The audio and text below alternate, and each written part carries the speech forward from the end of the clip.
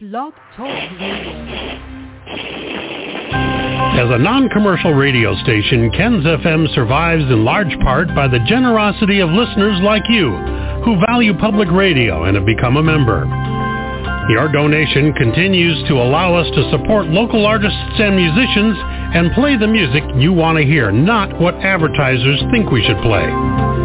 It enables us to broadcast feature story news so you can hear the news, not opinions. Public radio doesn't have an agenda. We're not in the business of pushing our point of view. Our mission is simple.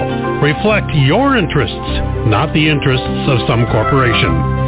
If you believe that having an independent, non-commercial, public radio station in your community is a good idea, become a member now. Find out how by visiting our website at www.kensfm.com. And remember, independence has a cost, and it's as little as $10 a month. I'm mistaken. Right now, I do believe Scott Hand is on the line. Are you there, sir? I'm here. Yep. And if I'm also not mistaken, he has made his triumphant return, and I do believe Matthias is there as well. How are you? Yep, I am here for another show on 89.1 KensFM. All right, it's good to have you back. We had a lot of fun last week, and of course, it wasn't really the same without you because me and Scott actually had to carry the show on our back, and it got to be a lot of weight as we were doing that. So we're glad that you're here to kind of even out the weights, I guess you could say. Absolutely. All right. Scott, you know the Modern Nightmare Matthias? Of course. Absolutely. All right. And Matthias, you know Scott Hand, he's smart enough to actually have us involved in this project called The Black Tent. And I know you're looking forward to being in that in some aspect. Absolutely. And last week we found out something very interesting about that filming, Matthias. You want to know what that is? Yeah. Let's go. Alexis Baca is going to be in that movie with us. Okay. The next Wonder Woman. Interesting. And apparently, Scott has also wanted you to be the bodyguard of all the actors and actresses, so you can keep me away from them. So when Scott says, "Okay, get Icon out of here," that'll be your cue. All right, I'll take that pay. I'll take that job. And I'll be doing some tap dancing. Right, and we decided that, yes, I should do some tap dancing as long as I don't fall in the sink. And, of course, that joke may get old over the next several weeks, but who knows, I guess. I don't know. But it is what it is. We're going to have a lot of fun. And apparently the big swing is listening as well. So let's catch everybody up on what we've all been doing. So, Matthias, since we have not heard from you in a couple weeks, what's up with you? What's going on with your wrestling career? Well, I took the week off last week because of the holiday upcoming and a lot of hard work that needed to get done in preparation for it. I've had some personal issues come up the past few weeks. Professionally wise with wrestling.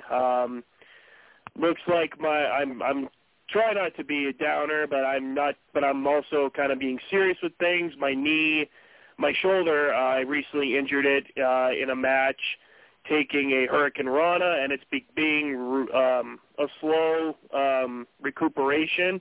I don't know if I did something to it. I don't know if I severely bruised it or what's going on, but it's just taking a little bit more time to recover, so I got to keep an eye on that. Other than that, I'm off on wrestling for a few more for another week or so, and then I'll be December 10th I'll be in Horace, and then the 16th I'll be back in Minneapolis and Chicago, and then after that it's up until January where I make I don't even know how many title defenses I've had so far with my APW World Heavyweight title.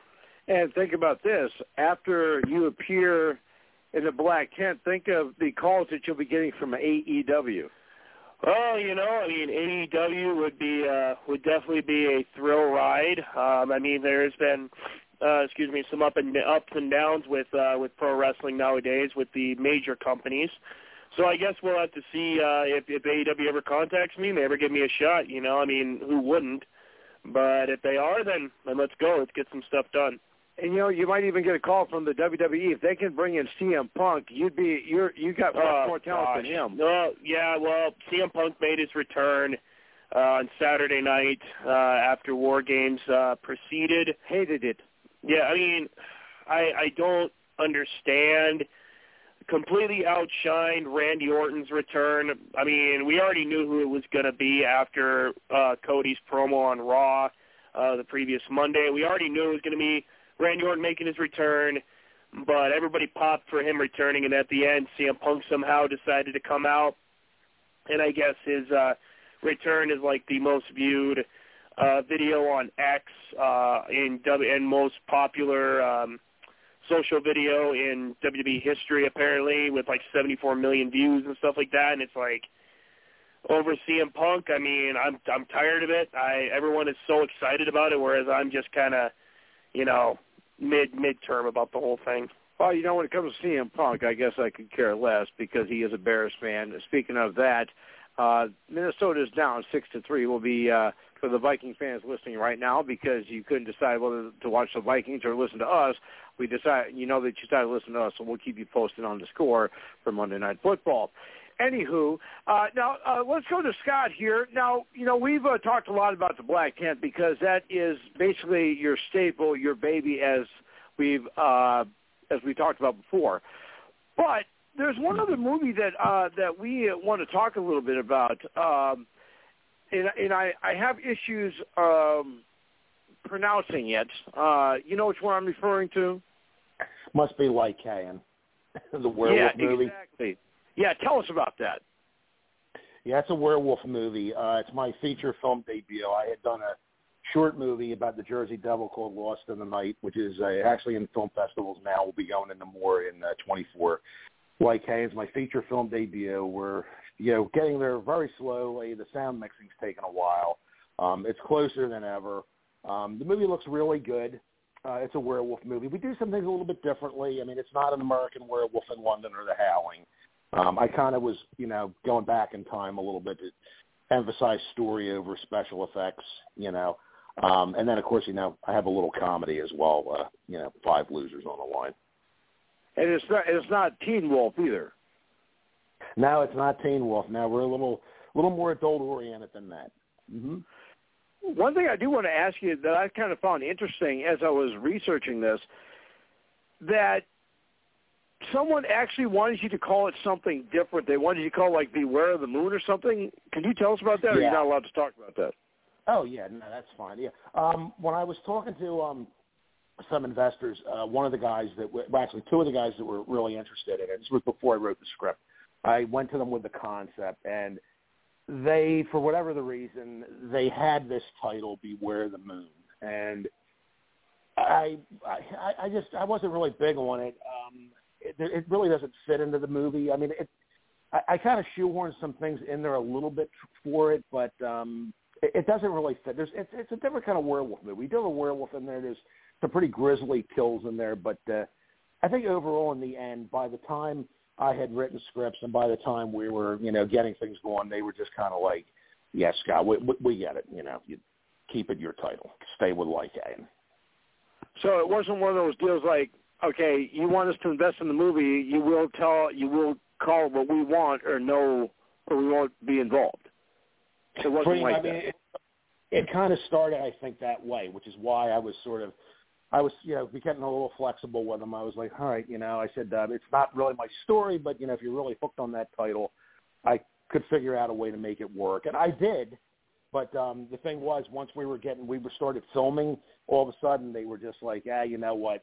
They read this. I don't know that they really read my script prior to that. You know, once they saw some of the dailies on, then they read the script and they were like, "Now we get it." You know, we Googled Lycan, we see what you're doing.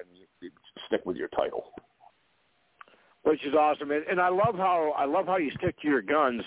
And at this point, with the filming of the Black Tent and Matthias, you and I and Ken upstairs will be making a little a little road trip sometime in March or April to film our spots in that film. It's going to be awesome, would you say? Absolutely. I mean, I'll be actually going to Vegas in the end of February. So, I mean, if I get to go and take a little road trip again in March, that'll be a good combo, I would say. And Scott, I think we may have mentioned this, or may have. Do you have any locations picked out where you want to film it at, or is that still up in the air yet? Well, we haven't. We just had Thanksgiving. Now we're not going to have anything locked down probably for the next few weeks. It's probably in January. Once we get through these holidays, we'll have things locked up. But right now, no, nothing. I have spots picked out, but we don't have them locked up. And like I say, I everybody thinks, well, is that all you're going to talk about? Blah blah blah blah blah. You got an ego. Blah blah blah blah blah.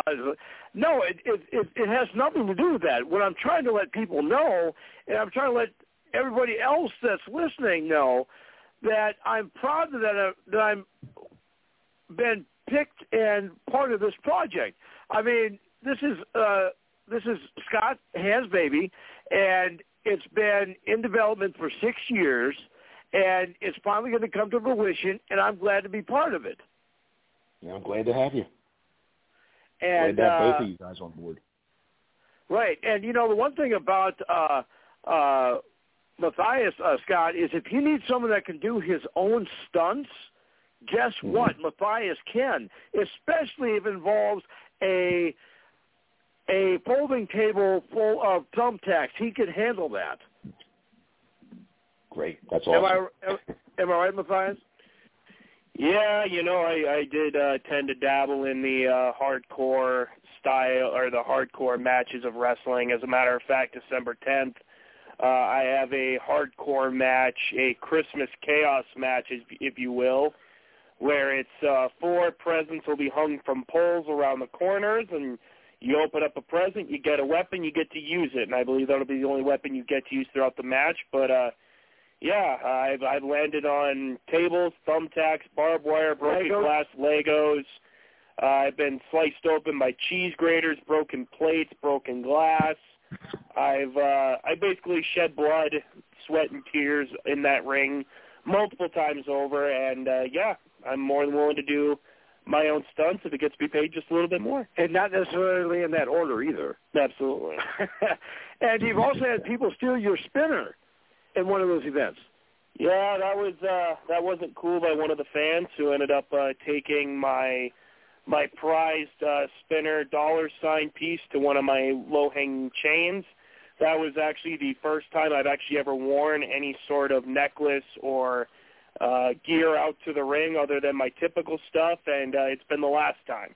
I rarely wear my necklace now because as I've had fans attack me before and tried to steal my stuff, I've had fans try to fight me, so I just can't trust the, excuse my French, sleazy fans that try to just, take your stuff and run away with it. So, I just can't trust them.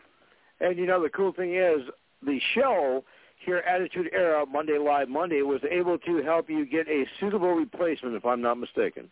Absolutely, yeah. And you still covet that. Oh, absolutely. Yeah. It's still hanging up with my other gear, and if I ever, if it comes down to that I need to choke somebody with it or I need to knock somebody out with a little hard metal, well, then there's a suitable use for it. And make sure that my fingerprints are still on that thing. So if there's a lawsuit that's filed, make sure you take my fingerprints off of that. Well, I mean, as long as you're not seen using it in the so-called crime, then we will be, I guess we'll all be fine. All right. I don't want to be an accomplice. Anyway, I think our first guest is waiting in the wings here. So here's what we're going to do. We need to take a quick little commercial break. We'll be back after these messages from one of our sponsors. And after this, stick with us because our first guest will be with us. Stay tuned. The new Woodspring Suites of Fargo, located at 1090 35th Street North at the I-29 and 12th Avenue North interchange, is an extended stay, pet-friendly hotel with kitchenettes in every room, including a stovetop, full-size fridge, and microwave, plus a big 40-inch flat-screen TV with free Wi-Fi. You can book a room at 701-582-1600 or online at www.woodspring.com. Wood Spring Suites of Fargo, rated 4.2 by Trust Score. Ladies and gentlemen, stepping out of the green room and walking down the aisle. She is an awesome actress, and she's going to tell us all about it. And I hope I pronounced her name correctly because everybody knows I do have problems with that. She is Melissa Joy Quinones. Hey, this is Melissa Quinones. You're listening to the Attitude Era Monday, live Monday on 89.1 KensFM with your host, the Icon, and also the Modern Nightmare Matthias and the Big Swing. Well, how are you, Melissa? Good to have you with us. I'm glad to be here. All right, so I'm going to introduce you. You already know who the Icon is. Of course, everybody does. I'm going to introduce you to the Modern Nightmare, Matthias. He is on my left. Say hello. Hello. And we have Scott Hand, who's on my right. Say hello. Hello. Hey.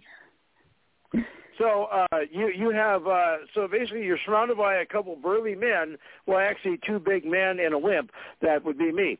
Anyway, so here's how we're going to do this, Melissa. I'm going to have you give us a little background about yourself. Then I'll ask a few questions, and then we'll do a roundtable. Then we'll come back to me and I'll ask you the tougher questions. So go ahead. Okay, sure. Hi. So, like I said, my name's Melissa. All my friends know me as Missy.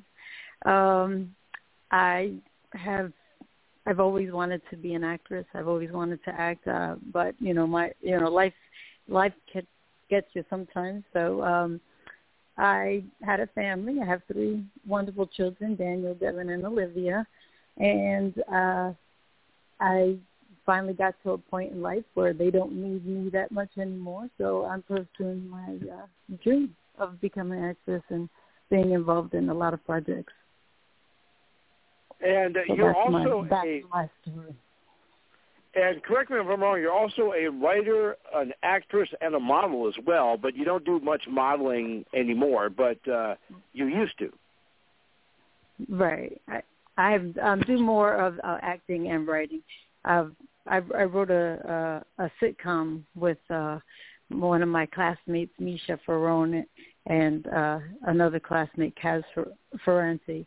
And we wrote a sitcom that we filmed and is in post-production right now, being edited, and hopefully somebody will pick it up. So, and other than that, I do more acting than anything. Can you tell us the name of that? The name we got copyrighted. The name is Drugs and Candy. Drugs and Candy. That is the name. Oh. Yes. Wow, that sounds. I'd like to have a part in.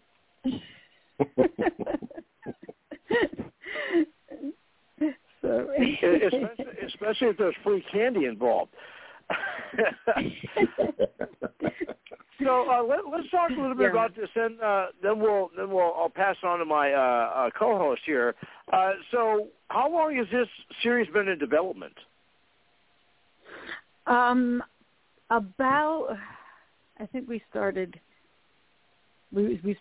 writing last year, like end of last year, I believe, and we filmed the first episode around March, and so now we were looking for somebody to do the editing, and my partner Misha, he got somebody in California who's working on that right now. So, and if this does get picked up, what are your plans? You plan on like making it like a weekly series? Maybe start out with like a mid-season replacement, and then go to the end of the season and start fresh the next season. Is that the plan, or what is your main goal? I think ultimately we want it to be a series. We have a lot of ideas for future episodes. We have some of them are written down already. Some are still, hanging around in our heads. But we have a lot of ideas for it to become a nice. I want it to be a series. Hopefully, something that can be like weekly. And I do believe that you might even be able to write the Icon into one of those episodes. Absolutely. We could definitely write you in. Well, Well, you know, I'll tell you. Take a trip over to Fargo and, yeah. Speaking of writing me, I'm going to introduce you to my first co-host. His name is Scott Hand, and he's an independent film director. And, you know, my goal would be to eventually have you guys work together on a project. And then, you know, when you guys are riding off in the sunset making millions and millions and millions of dollars, and then you, like, pass me on the side of the street with a holding a bucket saying, drop something in my bucket here, you know, you guys will remember the good times. But anyway, Scott, go ahead. What do you have for our guest, Melissa Quinones? Hi, Melissa. So tell me a little bit about that. Tell me a little bit more, like, about the series. Like, what was your development phase on this? You know, like, did you go pitching to different places or different production companies, or how did you go about this? We haven't pitched it yet. We're still just waiting for the editing, and then we're going to be pitching it at that point. So once it's fully edited, we're going to pitch it. And that's I guess we're you know, hoping that we can find someone that would like to take it on and fund it, and you know, and possibly, you know, back us up on a series. But it's definitely a funny show. It's very silly, comedic, and I think people would like it. Yeah, I just directed my first comedy, so you know that's really kind of interesting. Yeah, my latest one is a short called 5 Losers on a Line, and that's a comedy. Before that, my other 2 pictures were horror films, and my next one after this that Icon talks about, the Black Tent, is going back to the horror field for me. Oh, for horror films, I understand. Are you part of the Friday the 13th bloodbath? Was it? No, I think that's Anthony Comano's picture. I think that's Anthony. Yeah, that's the other project I'm involved in. The Friday the 13th Blood Laws. Blood Laws, yeah, that's the other one. Yeah. But Scott Hand's got the Black Tent that I'm involved in, and the other guy you're going to be meeting here in a second. Oh, awesome! Is that right now being filmed at this point, or is that something that you're still working on casting and everything? Which one? The Black Tent? Oh, the Black Tent. Yeah. Yeah, the Black Tent. We're in pre-production on that one. We're going to be working really hard after the new year on it, locking down locations. We've got most of the cast together. There's still some, you know, the main roles are mostly all taken, but we still have some, you know, some of the supporting roles that we'll still be looking to fill after the new year when we get closer to filming. I'm going more for like a Tim Burton look this time, more German expressionism, you know. Because I was just watching it. It was funny. I was watching The Son of Frankenstein the other day on television, the old movie, and I didn't realize there was so much German expressionism in that film. So I was like looking at that, and that kind of really gave me some inspiration as well. And you know the sad thing is we found out last week that the love scene between me and Alexis Baca was ripped out of the script by Alexis herself. But she said she would consider it when I told her it was going to be with my stunt double who's like me, but he's a little taller and his face is different. Anyway, we have Melissa Quinones as our guest here on 89.1 KensFM, and we got about 20 minutes here left. Now I want to introduce you to the man of the hour. He's our resident wrestler, and he's a tough guy, and he would also like to apply to maybe be part of your protection crew, maybe a bodyguard in the future. So, Matthias, what do you got? Go ahead. Well, yes, you are talking to the man from every woman's greatest dream and every man's worst nightmare, North Dakota's #1 heel, current reigning, defending, undisputed APW World Heavyweight Champion and NSC World Tag Team Champion, and soon to be NSC World Heavyweight Champion, APW United States Champion, EWI Epic Champion, and BZW World Champion. By the New World Order. an honorary member of the New World Order. Matthias, welcome onto my part of the program. And he has no ego, really. It's self-confidence. There ain't no ego about it. He's so shy and reserved. You really need to come out of your shell, Matthias. Absolutely not. But my main question to you would be, because this is the one thing I'll ask you two questions, and the first one for you would be, if you could go back in time and somebody came up to you and said, after what you've known, what you've been doing for your life as of right now, and you go back in time and they say you can only do one of these things, whether it's working with films, whether it's modeling, whether it's all this kind of stuff, which part of your life would you choose to keep doing forever, and you can only pick one, and why? It would definitely be acting. And it would definitely be because I'm the most comfortable when I'm in front of the camera. I feel better. I feel good about that. I feel confident. I feel at home when I'm acting. So that would be definitely what I would choose. And then my second question to you would be, and a lot of people will, when they get asked this question, you'll get a varied amount of answers depending on who you ask and in regards to what they've been doing out there throughout their entire career and stuff like that. So the question is, who would you say would be one of your heroes / main influencers that kind of aided you along the path to doing what you do today? Oh, wow. I was not expecting. Okay, so so I'm a big comedy fan. So it's funny because the people that inspire me are comedians of all sorts. Jim Carrey, love him. Sandra Bullock, love her. Like, just anybody who has expression and comedy, all of the Wayans brothers, like just those types of people. That's who I idolize. Bugs Bunny, that's my man. Like, fair enough. You know, that's the kind of. So you like those guys with the buck teeth? How about those guys with the missing teeth? So you're telling me there's a chance? No, okay. Anyways, we have Melissa Jones, our guest here, and we got about 7 minutes with Melissa. Now, one thing, of course, we get a lot of our information here from imdb.com, and if any information is incorrect, you'll have to fire them, not our producer. But the one project that's listed for you in imdb.com, would you be willing to tell us about that? I do believe that you play the main character in that movie. I played the mother of the main character in that movie. That's a funny story, actually.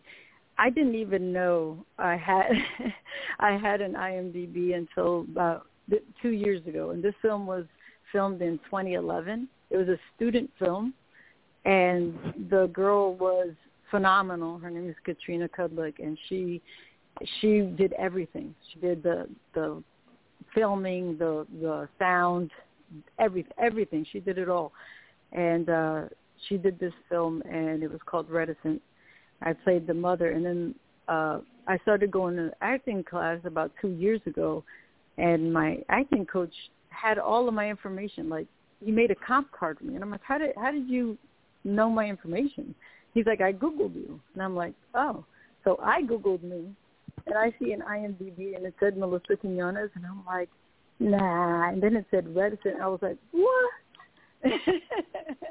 And that's how I found out I even had a credit for a movie as an actor was 2 years ago for a movie that was done 12 years ago. You know, so, I'm kind of interested. I'm kind of interested about that. When you Googled yourself, were you shocked to find out what you saw about yourself that you maybe even didn't know? That was probably the most shocking piece of information I got about myself, was that that I had an IMDb credit. Other than that, I kind of expected anything else on there. But I didn't realize there were a billion Melissa Quinonez's. That was one shocker. I thought it was very unique to me, but no. So like when you Googled yourself, did it say lives in a mansion on a beach and drives a Ferrari for cappuccino every day? There's some of them that do. I'm like, I wish that was me. But no, yeah, it was interesting. There's a lawyer, there's a famous singer. I'm like, wow. So yeah, a lot of interesting Melissa Quinonez's out there, but just there's only one me though. So right, and you are awesome. We definitely know that. I'm awesome. That's true. So let me ask you this, Melissa. Let's kind of go back a little bit to this TV series that you're talking about. Now, is this like a series that you'd like to like be picked up like one of the major networks like CBS, NBC, ABC, or Fox, or would you like to have like a Netflix sort of thing, or like another streaming service? Yeah, I think the streaming service that I think would be more suitable for it, and I think it's just I think people are stream more now than they do watch TV. So I think I would rather a streaming service. Netflix would be great. That would probably be ideal. But yeah, definitely something like that. Well, this is an interesting form of discussion. I'll bring Scott and Matthias in on this. Matthias, do you have cable or do you stream? Well, I did get a service of cable back when I first started living in Fargo. I got Dish Network. Basically, what it did was it was a cable Wi-Fi deal, but I hardly ever used the cable. But I'm more of a YouTube guy. But if I were to choose anything, I'm more of a streamer, I would say. And Scott, how about you? You must have like a big satellite dish out in your front yard to stream all your stuff. Streaming, yeah. I mean, like Matthias, I'm a YouTube guy, but yeah, definitely streaming for me. Mm-hmm. I had not Dish Network. I had the DirecTV for the longest time, and the reason why I had DirecTV is because they had NFL Sunday Ticket, and guess what? They don't have NFL Sunday Ticket anymore. They sold it to Apple TV. So I'm like, why would I want to have Dish Network or DirecTV anymore? So, and I will admit, in the area, the city I'm in right now, Twin Valley, is very limited. You can get DirecTV, you can get Dish Network, or you can get their local cable company. And what's interesting is, I don't know if you guys were aware of this or not, but most cable companies don't have cable boxes anymore. They actually have they're like little fire sticks that you have to put into the back of your TV through the HDMI port and stream their services that way because they don't run cable anymore. Were you guys aware of this? Did you guys know about this? Well, is it still the cable service, or is it just okay? Well, I mean it's improving with technology, so you don't have to deal with a huge box. I mean, I know mine is giving me issues, but I haven't really solved the matter because I'm paying a certain amount for good Wi-Fi, so I haven't really had any complaints. But yeah, it's kind of smart when you're moving along with the technology, especially with the new TVs they got coming out, because all TVs basically have USB ports or HDMI ports, so they're just moving along with the technology. Well, and also most TVs are also smart TVs. So exactly, they're smart TVs, so they get a lot of the apps. Right, and that's what I do. Everybody will think I know everybody thinks I'm a geek anyway, but it doesn't matter to me. But anyway, I have every single app that you could think of. I have a Roku, whatever you want to call it. And every single app that they have available, I have downloaded on that. So if I want to watch 50s Westerns on a Saturday night, I can do that. If I want to watch old sci-fi flicks, I can do that. If I want to watch those great C-D+ horror films that you used to watch on Saturday nights, or even those campy teen comedies from the 80s where you used to have to stay up, sneak up and watch it on the TV, like USA Up All Night. When your parents went to bed, you would sneak up. Well, that was maybe me, not you guys. But anyway, well, what are they going to do, ground me? I'm like 45 years old, so it doesn't matter now. But anyway, back in the, I'll admit, I used to sneak up after my parents would go to bed. I would flip on USA Network, and it would either be Rhonda Shear or it would be Gilbert Gottfried or Carolyn Schlitt, and it was called USA Up All Night. It was on Friday nights and Saturday nights.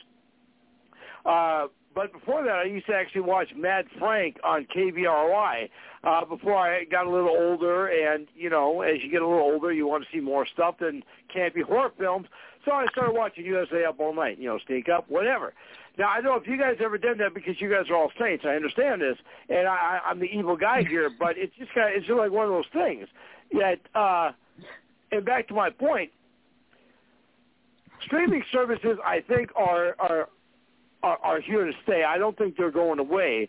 And the reason why I ask, now, Scott, with you as an independent film director, would you find it easier to sell your projects to like Roku, or would you rather have it feature on like HBO or Cinemax or Showtime or the Movie Channel? I mean, when I shoot my movies, I'm always kind of thinking, cinematically. So I'm always kind of thinking, old school theatrical. I mean, I grew up in the time when, VHS rentals and then even DVD sales, which that's pretty much a thing of the past now. Everything's on the cloud. So, yeah, I mean, it would be great, to see like Netflix or somebody like that pick up, my stuff. That would be the ultimate goal. But I mean, for my horror stuff and all, my dream was Scream Factory. That's like the number one place that, I just think that they have the best distribution, going right now for horror. That's so with that service, it is a streaming service, or you sell them the film and then they put it out on DVDs and Blu-rays? Yeah, they do Blu-ray and 4K and all that. Yeah, but I know they did have a streaming app or something like that. I know they did a couple of years ago because I was watching some stuff on there, but lately I've been a little bit busy, so I haven't had a lot of time to look at that stuff. But yeah, but that's from my research. That's pretty much my my dream is to see my stuff go with Scream Factory.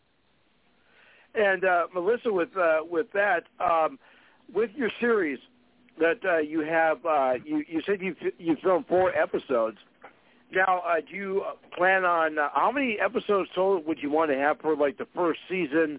Or if you start out as a mid-season replacement, how many would you want to have, and then how many would you want to have for season 2, season 3, so on and so forth? I think ideally we would get 12 to start off with, just to be able to pitch it and have know that if they like the pilot, that we're already ready to have the series start and go. So that would be, I think that would be ideal currently. And with that being said, it would be cool if, and I'll ask your opinion on this, it would be cool, though, because a lot of actors nowadays, what is the main thing that drives a lot, and I'm not saying all actors and actresses, but what is the main thing that drives actors and actresses nowadays? It's money. Some want to get paid, like up front. It's like, yeah, I'll come be part of your project, but it's going to cost you $5,000 for me to be on set for 10 minutes. And that may be a bad example, but if you take someone like me, and I can't speak for Matthias, but if you take someone like me that's willing to come work for you, and then when the project is successful, you send me residuals afterwards, would you be more apt to someone that you have to pay up front or someone that you can pay on the back end? That's a good question. I assume that from what I've been doing, because I've done a lot of extra work and a lot of work for independent films and stuff like that. So usually, they're paying you right then and there, or they'll pay you, after the fact. But usually, they'll pay you right then and there. So I'm assuming that everybody would want it that way. I don't know. Personally, if it's not a lot of money, it doesn't matter to me. But when you're coming into like the thousands and stuff like that, then I guess it's depending on the person. I would definitely like to get my money up front or get residuals if I'm definitely know that this is going to go somewhere. Melissa Quinones is our guest here on 89.1 KensFM, and we got about 5 minutes here before our next guest pops in. So we can do this here so we don't forget. Melissa, if our fans want to check out you got a Facebook, Instagram, YouTube, a Twitter, a Twitch, a TikTok. What do you got? So I have pretty much all of that, and I have my website, melissaquinones.com, has all of that on there, and it has some of my videos. It has all of my accounts as far as Instagram and Facebook, and everything's attached to that. So Melissa Quinones with an S.com. Although when you go on to the website, I have to get this corrected because the person that made this website put my last name, they put a Z on the end of my last name. But the website's correct, Melissa Quinones with an S.com. And that'll bring up everything else I have. The other thing I was going to ask you, on your last name, you have that little cool little thing above the N, and this doesn't matter, but what is that? I'm kind of curious. I tried to find that all over. What is that? That's the Spanish letter for ñ, which makes the N have that ñ sound. So it's Quinones. Oh, okay. All right.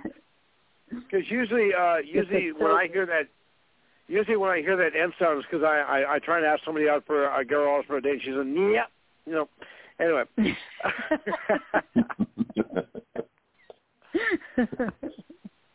And I think we talked a little bit about this, Melissa, when I was, and I know our fans are tired of hearing about this too. But when I was a senior in high school, I did try to get a date for prom, believe it or not. And I asked 12 girls out, and 13 turned me down. Because this one gal came up and said, "Don't even think about asking me." Oh, okay, no problem. You're fine. Don't worry about it. So I crossed the captain of the cheerleaders right off of my dance card that night. Shocking, but it's true. Anyway, so we have Melissa as our guest here, and I do want to thank you for taking time on your schedule to be with us tonight. And thank you for having me. Right, and like I said, we got about 3 minutes here left with you. But I'll tell you what, you do have my number, and I understand you'll be like most gals that have my number, and they never call it again. They just file it away in their bad memory file. But when you start doing more of this TV development, if you need an extra that can bring the spark to the set, some entertainment value, some comic relief, whatever it is, and someone that can make sure there's no leftovers at catering, you have my number. I'm willing to come work for you. I would love that. I would definitely love that. Absolutely. That's awesome. And we could definitely we'll create a show just for you, just for the icon. And I'll bring Matthias with me too, and he does his own stunts. That's awesome. We could totally write him in too. You have no idea how chaotic this show can be. It's going to be amazing. So, if you need someone that needs to be thrown through a table, Matthias can do that. If you need someone that needs to get beat up by a cheese grater, Matthias can do that. And probably his claim to fame, if you need someone that needs to get poked with thumbtacks, he's your guy. That sounds exciting.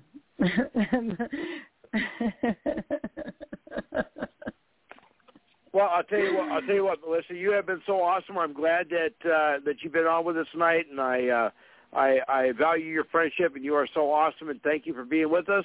And we'll definitely have you on again to talk more about the series as it gets going. Thank you so much. I appreciate you having me. I appreciate meeting you. It was nice meeting you, Matthias. It was nice meeting you, Scott. And, and the Icon. It was great meeting you. And thank you. I really appreciate this. This is really great for me. And you'll be happy to know I do have your number on speed dial.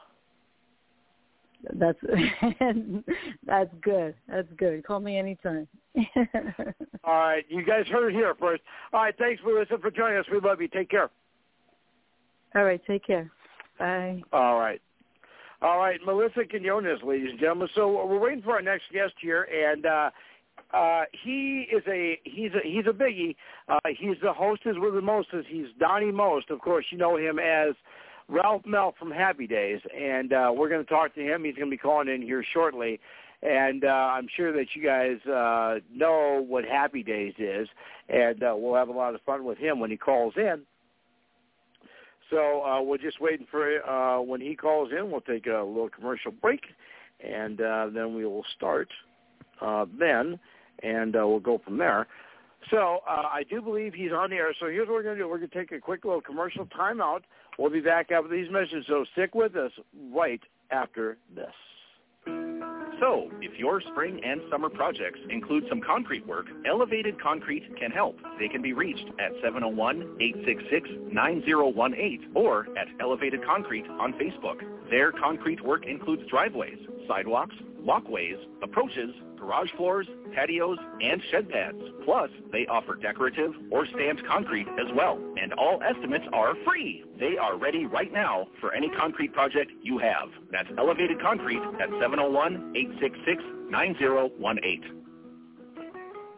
Ladies and gentlemen, stepping out of the green room and walking down the aisle, Happy Days are here again. He is the reason why the sitcom Happy Days was as popular as it is. He is the hostess with the mostest. He is Donnie Most. Hey, this is Donnie Most, and you're listening to the Attitude Era Monday, live Monday on 89.1 KensFM with your host, the Icon, and also with the Big Swing and the Modern Nightmare, Matthias. How are you, sir? Thank you for taking time out of your schedule to be with us. We are so happy you're here, sir. How should we address you? Should we say Mr. Most? Can we call you Don? Should we call Don? you Mr. Royalty? How should we address you? Oh, my gosh. Don or Donnie is fine, whichever suits you at the moment, because I go by both. All right. Well, I'll tell you what. Here's what we're going to do, Donnie. We're going to have a lot of fun here with you. I'm going to ask you a few questions, and then we'll do a round table, and then we'll come back to me, and I'll ask you the tougher questions. But first off, if you want to give us a little background about yourself, and then we'll have some fun. Oh, where should I begin? Well, wherever you want. You're the man. You're the one that's you're the one that's got 12 figures in his checking account compared to us. So go ahead. Okay, well, I was born in Brooklyn, in the Flatbush section of Brooklyn, and had a great upbringing there. Went to public schools and then Erasmus Hall High School, which is kind of legendary. It's one of the oldest high schools in the country and has alumni such as Barbara Streisand and Barbara Stanwyck and Lainey Kazan and Mae West and on. And it was a fabulous time for me back then. And then I moved out to L.A. When I was 20. I had finished my junior year in college at Lehigh University in Pennsylvania, and I went out to L.A. I'd been pursuing singing and acting since I was 13, going into Manhattan on the subway for lessons at different schools for acting, singing, dancing, and then wound up getting to be part of a nightclub troupe when I was 15 years old, singing in the Catskill Mountains, which was a resort area upstate New York.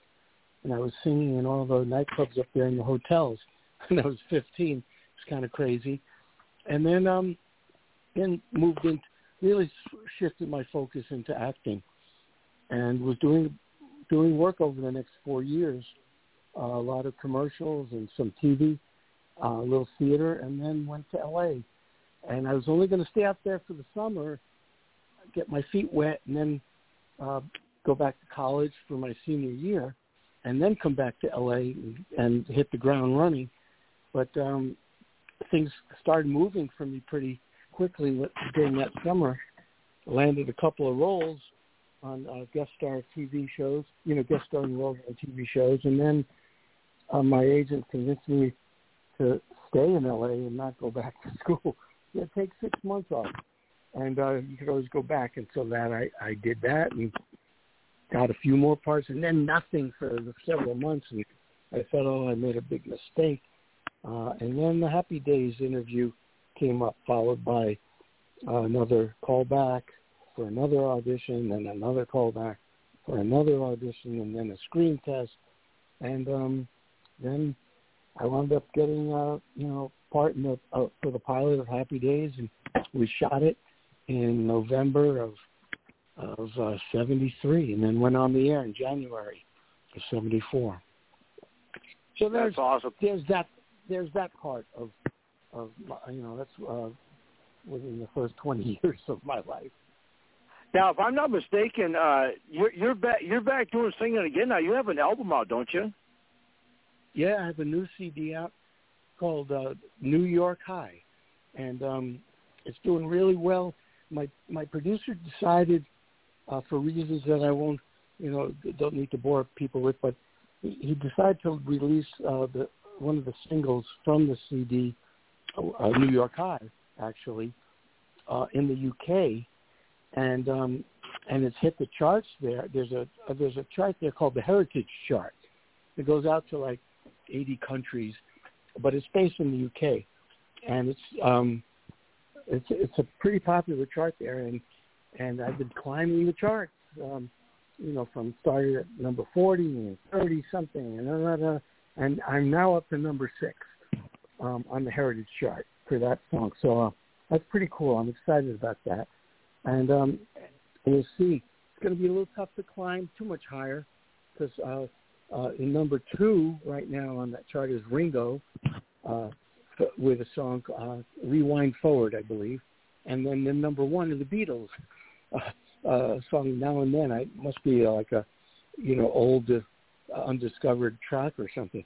But anyway, so it's a little going to be tricky. Hopefully I can move up a little bit, but I don't know if I can surpass that kind of royalty, so to speak. Donnie Moser, I guess, here on 89.1 KensFM, and we got about 23 minutes here with Donnie, and we're going to ask him a lot of stuff here. But before we do that, I want to introduce you to my co-host, and we're going to come back to me, and I'm going to tell a quick little story about Donnie. You and I have a little bit of history here in Fargo, so we'll wet everybody's whistle for that here in just a second. But first, I want to introduce you to my co-host, one of my co-hosts. He's on my right. His name is Scott Hand. Scott, what do you have for our guest, the man, the myth, the legend, Donnie Most? Hi, Donnie. I wanted to Scott. ask you, when you got into acting, what was your inspiration? Did you have a favorite movie that made you want to go into it? What got you started? Oh man, that's a great question. Yeah, definitely. As I mentioned earlier, I was initially sort of my first love was singing, because I'd seen the movie The Jolson Story when I was 9 years old, and I became obsessed with that movie and Jolson, and then that kind of introduced me to that whole genre of music, what we consider the Great American Songbook, and that's what really got me into it. But then after that summer that I was performing in the Catskill Mountains, I started, there was a great period for movies in the late 60s and early 70s. It was a bit of a renaissance in terms of filmmaking. It was going a little more in the independent style and there were some incredible films that I started becoming exposed to, and films like Midnight Cowboy with Dustin Hoffman, The Graduate with Dustin Hoffman, some of great Paul Newman films, Cool Hand Luke, Hustler, and but then I saw a movie when I was 17 called 5 Easy Pieces. A lot of people might not, even though you'll know who's the star very, very well, but might not know that film. It was his second film, his third film really, but it was Jack Nicholson in 5 Easy Pieces. And Jack just kind of blew me away. And, and I was also a fan of James Dean, who I'd seen, movies from earlier. But Nicholson just did something to me that's what really inspired me to pursue acting in a big way. And then I went on to see the film he had done right before that, which I didn't see till after, was Easy Rider. And then I saw him in The Last Detail, which he was fabulous in, Carnal Knowledge, and then, of course, Chinatown. So Nicholson was the one. I mean, but the other actors too. I mean, it was during that time, like I said, and then of course, Pacino and De Niro in '72 with The Godfather. But it was an incredible time of films, and it definitely inspired me into acting. It inspired me to go into filmmaking. The 70s, yeah. I would catch a lot of those horror movies sometimes would stick with me, like John Carpenter's Halloween and Count Yorga, because I mostly do horror, but I did my first comedy. So it's like the horror movies always, during that time, I mean, Salem's Lot, that Stephen King, that was a miniseries. Oh, yeah. That was one that, all the kids in my class that were watching, we were all having nightmares when that came out.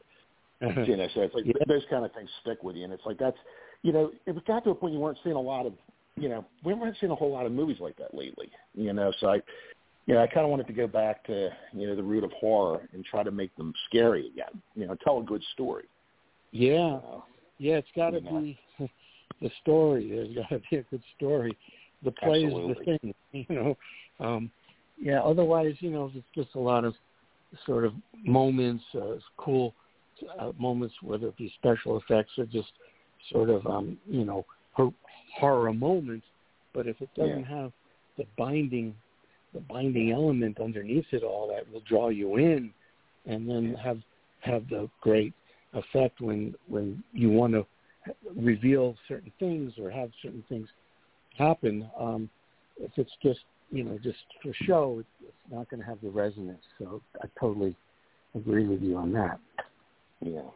Like when we were doing Like K and in the development process of it, my mentor who passed away before I could write the first draft of the script, we were talking about the how Lon Chaney Jr. played Lawrence Talbot. He was very, as the movies were progressing, he was, a tortured character. Remember he always just wanted to die, because he didn't want to keep coming back as the Wolfman and killing people. So that was kind of a plot device I had that I was using with Like K as well. I thought it was time to kind of go back to that kind of character. I think the time's right for it. Yeah. Yeah, I think you're right. Yeah, I mean, those are the kind of things that you remember. There's got to be something, some real meat on the bone, as opposed to just a lot of flash and effects and stuff. Yeah. It has to have like a motivation. It has to have a heart, I think, sometimes too. I think sometimes when you have something like that in certain movies, that really draws you, even if it's a horror movie. Yeah, absolutely. Doesn't matter what the genre is. It all starts with the script and the story. It's got to be solid, really solid. I do want to tell you one thing. I grew up watching Happy Days, and I think you and Ron Howard both left around the same time, didn't you? Yeah, the same season. After the That's what I thought. Yeah, because it was like when you guys left, the show was never the same for me. I really had a hard time getting into it after you guys left. Yeah, I've heard that from other people, and I could understand that. You're used to it with the cast. and the dynamics of what it was, and then all of a sudden they had to change it because, well, you know, Richie and Ralph were gone, and Anson kids me sometimes because Anson and I were great friends. You know, he said I was like kind of left standing, and they didn't know what to do with me because, you know, there was no Ralph and no Richie, so his part like got smaller and smaller over the next 4 years, and he kind of kiddingly blames me for that. But they, you know, it had to change, and I didn't watch the show after that, so I can't really, you know, give any assessment. But yeah, I've heard from other people, you know, of course, that they felt it wasn't the same. But you know, it still ran for 4 more years. So, but I guess, you know, a lot of that you'd have to give credit to you know, the huge popularity that Henry had in the role of Fonzie, and then of course Marion and Tom were still on the show, and yeah, so it still lasted, even though we had jumped the shark, as they say. That's what created the slogan "Jump the Shark," which I remember that episode really well, and thinking, oh my God, what's going on? You know, I thought the scripts were starting to kind of go downhill, and that was one of the reasons I didn't renew my, you know, when my contract came up, and Ron, of course, had aspirations to do other things. I don't know whatever happened with that, but you know, I wish Ron luck. Donnie Most is our guest here on 89.1 KensFM, and we need to take a quick little time out here to play a little legal ID situation here. We'll be right back, so stick with us. You're listening to 89.1 KensFM, KNNZ-FM, Holly, Fargo, Moorhead. Independent public radio for Fargo, Moorhead, and the Valley. Also on the web at www.kensfm.com. And we are back here on 89.1 KensFM, and we have about 15 minutes here with the man, the myth, the legend, Donnie Most, and he is, I'm not taking anything away from any of our other guests, but he's probably the most statured guest that we've ever had. So, Donnie, before I ask you a few more questions and tell you my story, we're going to bring on the modern nightmare Matthias, and I know that you like to give your introduction, but he's already heard of Matthias, so go ahead. What do you have for our guest? Go right into it. Oh, well, I got to do my introduction. I got to do my little special thing, but yes, I'll make it fast. You're talking to the man from every woman's greatest dream and every man's worst nightmare, North Dakota's #1 heel, current reigning, defending, undisputed APW World Heavyweight Champion and NSC World Tag Team Champion, and soon to be APW United States Champion, NSC World Heavyweight Champion, and honorary member of the New World Order, Matthias. Welcome on to my part of the program.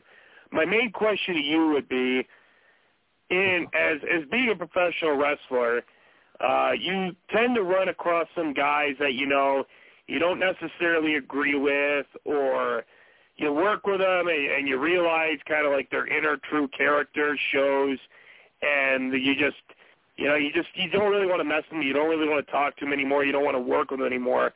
Have you ever experienced someone like that where, you know, you had to work with them and then you realize, you know, hey, they just aren't what I want, what I need, or they're just not really the person I thought they were, and you just decided I would never work with them again, or has everyone kind of been smooth sailing throughout your career? And you can't say me because that'd be too easy. Wow, that's quite a question. You know, I don't think I ever had an experience, you know, quite as extreme where, you know, I'm like, wow, this person I don't want to have anything to do with, and, you know, where it was a really bad experience. There might have been a couple in some regional theater that I did where there was, you know, where I really clashed with somebody, but, you know, we had to keep doing the play, and you know, you do it. You find a way. That's what your job is, you know, and you have to stay professional and keep that part of it out. And I remember, I didn't even think of this until just now, because when you asked that question, because in film and TV I never really had that, but in one or two theatrical productions, yes, and it was difficult. But you have to.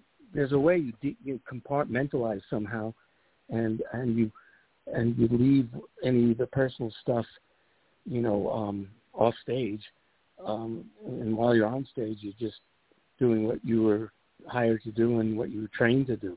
That was my experience. Gotcha. Ralph, I'm sorry, Donnie Moses, I guess we're on 81.1 KensFM. We got about 15 minutes here with Mr. Mose. Now, one thing I don't know if you remember this, Don, but when you actually made an appearance here in Fargo at the Roger Maris Golf Tournament, and I was that little kid that ran up to you and gave you a big hug, and I asked you to sign up my program, and I asked you to sign it, Ralph Melf. I don't know if you remember that or not. Well, I've had a few of those along the way, so I don't know if I remember that specific one, but I certainly do remember playing and participating in the Roger Maris Golf Tournament. I did it for several years, probably maybe 3 years in a row, something like that. I was a huge Yankee fan growing up, and that was, when I started following baseball, it was 1959, 1960, and that's when Maris came to the team. Was traded from Kansas City to the Yankees, I think, in '60, and so and then of course I was a big Mickey Mantle fan, and then there was the incredible '61 season. So when I got invited to be able to play, and Roger had passed away already, I did get to meet him about probably a year or 2 years earlier at some event, another golf event, and I was so excited to meet Roger and Pat and his wife, and I guess I exchanged numbers or something, and that's why Pat invited me a couple of years later, and I got to meet the Maris family and get to know them and spend time, and they had a great golf tournament, so I have terrific memories of my time up there in Fargo for that. Yeah, if I'm not mistaken, I believe you were here for the 11th, the 12th, and the 13th. I'd have to look that up, but I do believe that's when you were here. And I myself have been to every, with the exception of the last couple of years, but I'd been to every single, me and my father together had been to every single tournament. And wow. I remember when I used to be that, that little autograph seeker that used to run around the course and chase everybody's golf cart down to get everybody's autograph. And I actually met you, the first time I met you was at the banquet, and I knew that you were in a hurry, but you stopped what you were doing and you took a picture with me, and I still have that, and I do appreciate that. I never got to thank you for that. Oh, that's great. I'm so glad to hear that. I'm glad I wasn't in so much a hurry that I didn't stop. I would have not liked to hear that part of the story, that I didn't stop for you. So I'm so glad that I did.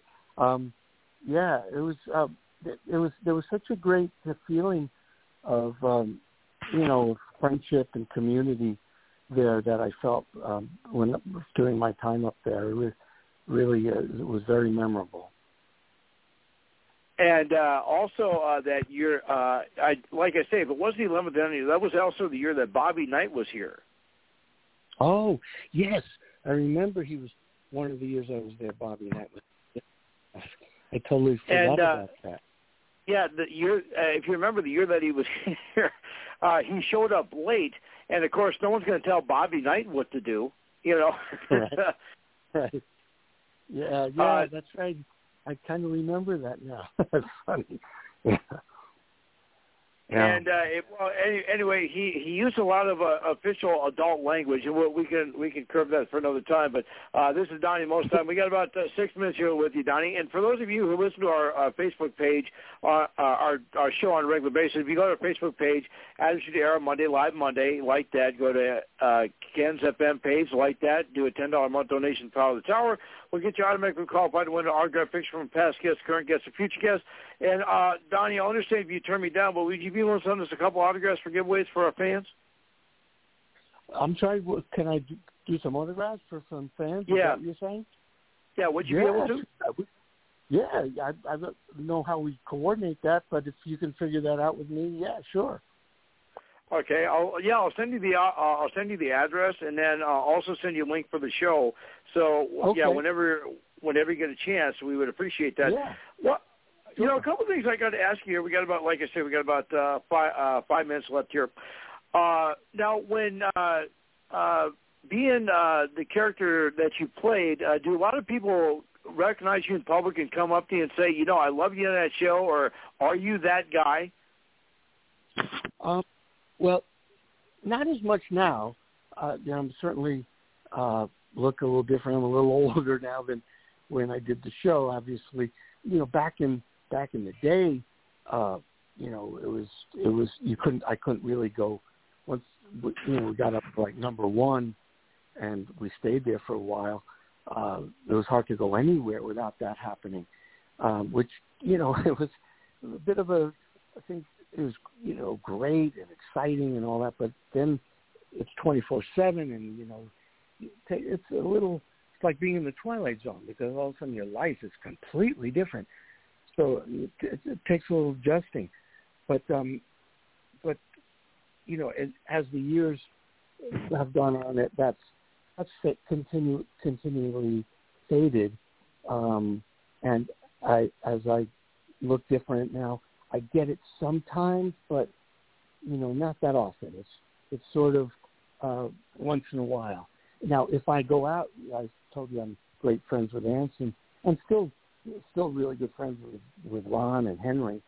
But I spend more time, because we don't live that far away from each other. So when Anson and I are together somewhere, then it's different, because then people, like, when they see us together, it sort of hits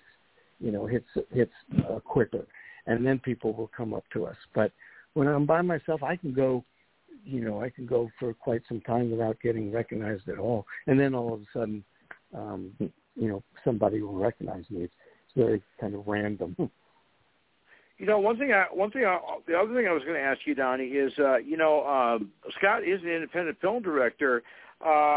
Would you be willing to do if we can talk you into it, would you be willing to do a project with him in one of his future films?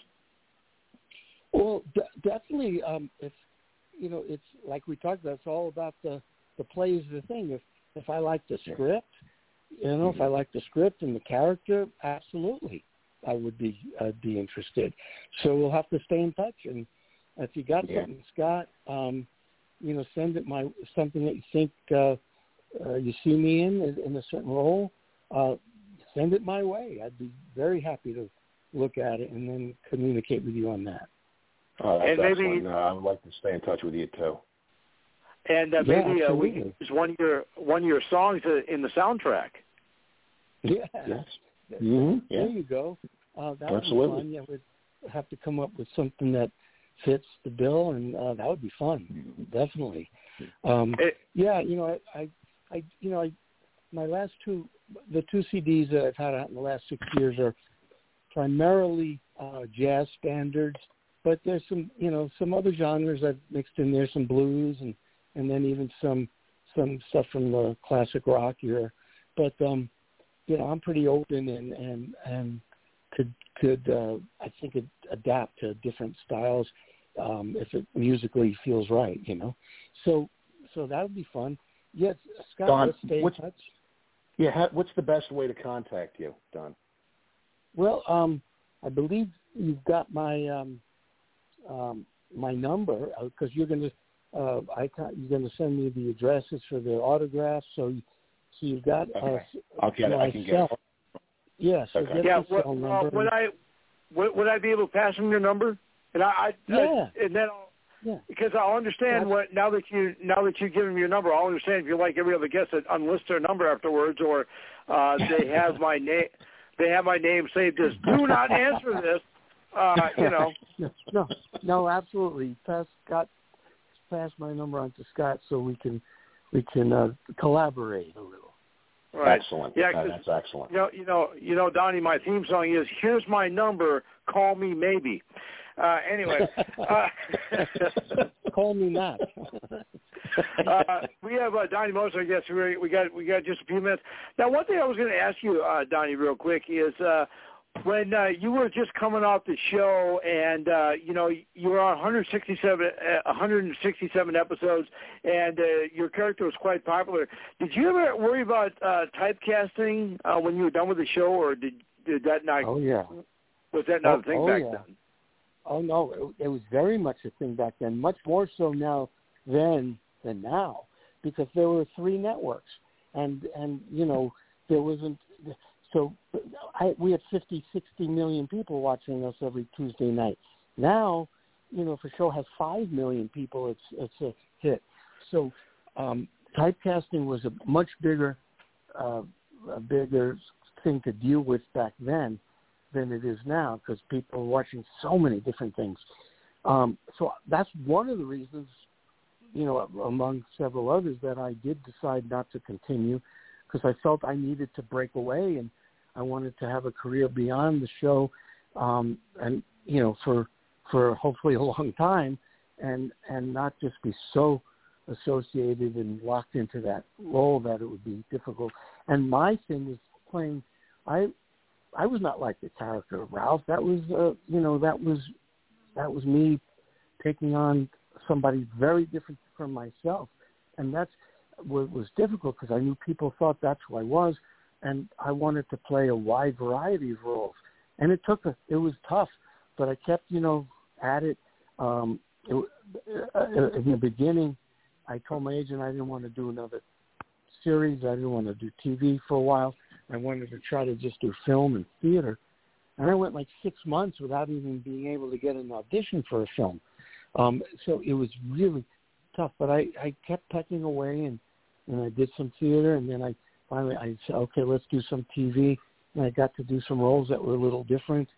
I even did like Star Trek Voyager, where I played like the evil doctor type, and then psychiatrist in The Crow, and they started doing a lot of different things, and then it started opening up in some independent films.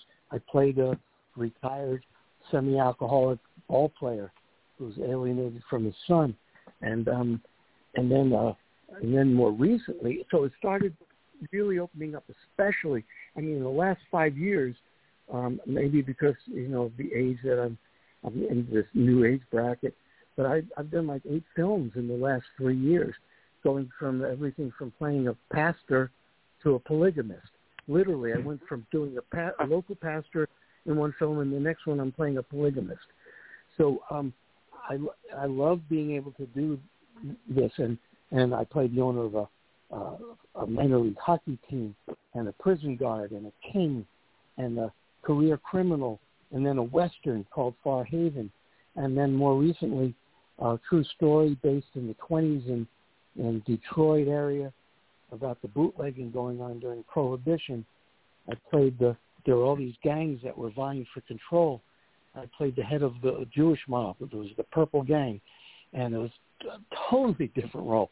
So this is what I love doing, but yes, it was difficult when I first left the show, and I knew it was going to be difficult, but I had to make the break and had to start, chipping away at that brick wall in front of me.